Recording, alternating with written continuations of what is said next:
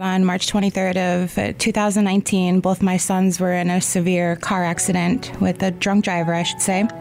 Sadly, Jason lost his life, and Brandon, who is now 6 years old, was practically fighting for his life. That night was the worst night of my whole entire life. They ended up going with their father, and I woke up to a text message and a phone call from Fargo PD saying, hey, there was a car accident.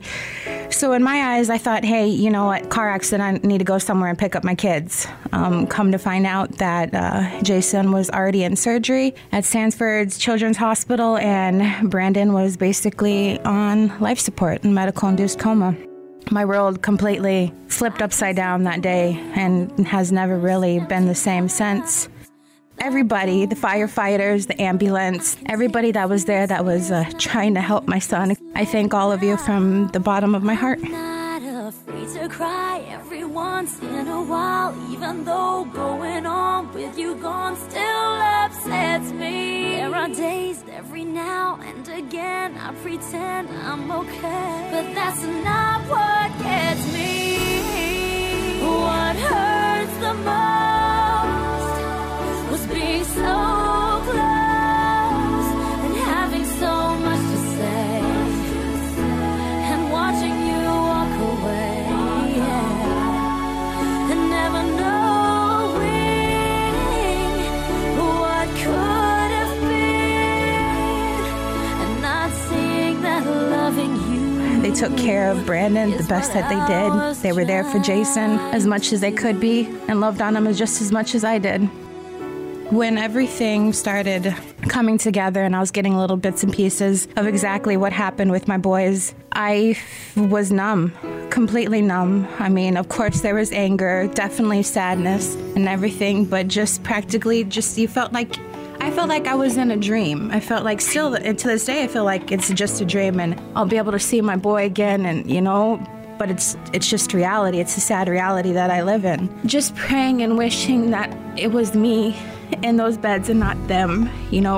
I was talking to God and God, just please, bring him back. Let me be in that bed, let me hear him talk again.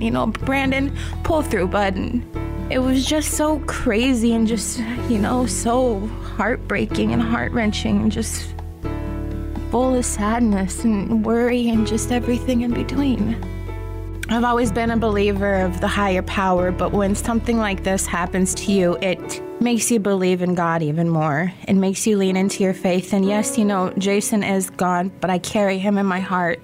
I carry him in my memories, and I know that there will be one day that I'll see him again.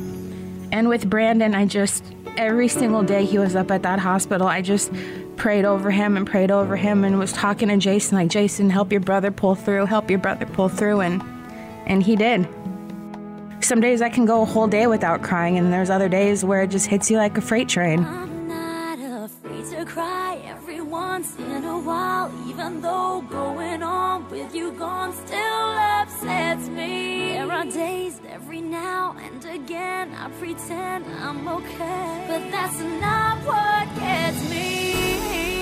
What hurts the most was being so close and having so much to say and watching you walk away,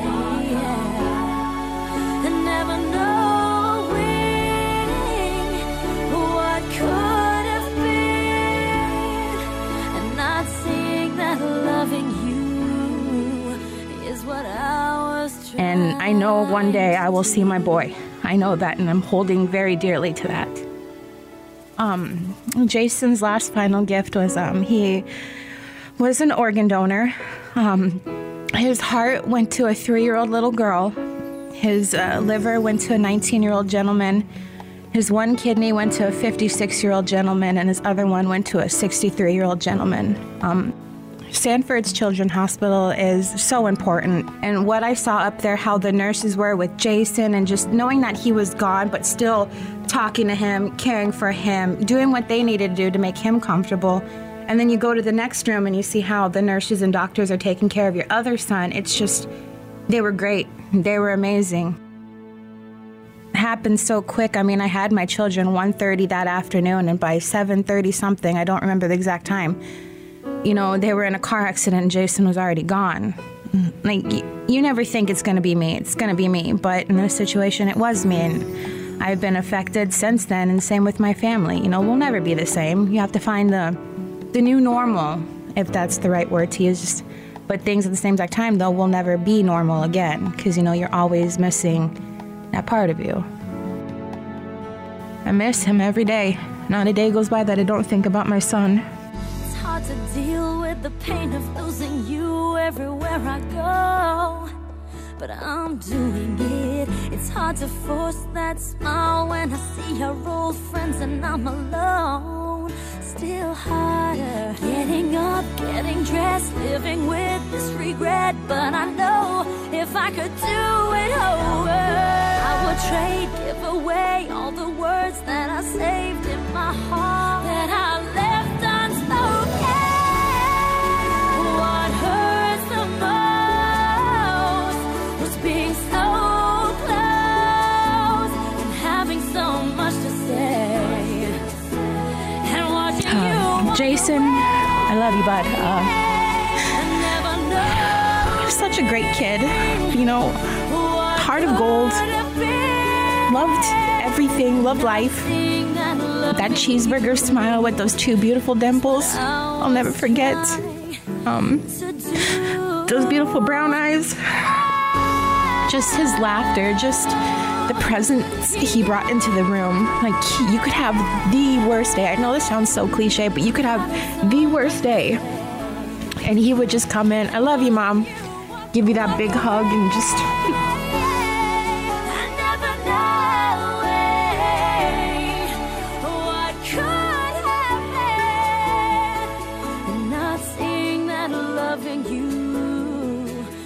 What I was trying to do. What hurts the most? Not only do I want to thank the hospital, I want to thank the community. You guys have pulled me through one of my darkest times in my whole entire life, and it's just so heartwarming that the community, the city of Fargo, Moorhead, has wrapped their arms around me with prayers, with everything, just saying, hey, if you need me, I'm here. And I appreciate every single one of you, whether I know you in person, whether I know you on Facebook, or whether I haven't met you. Thank you. Thank you from the bottom of my heart.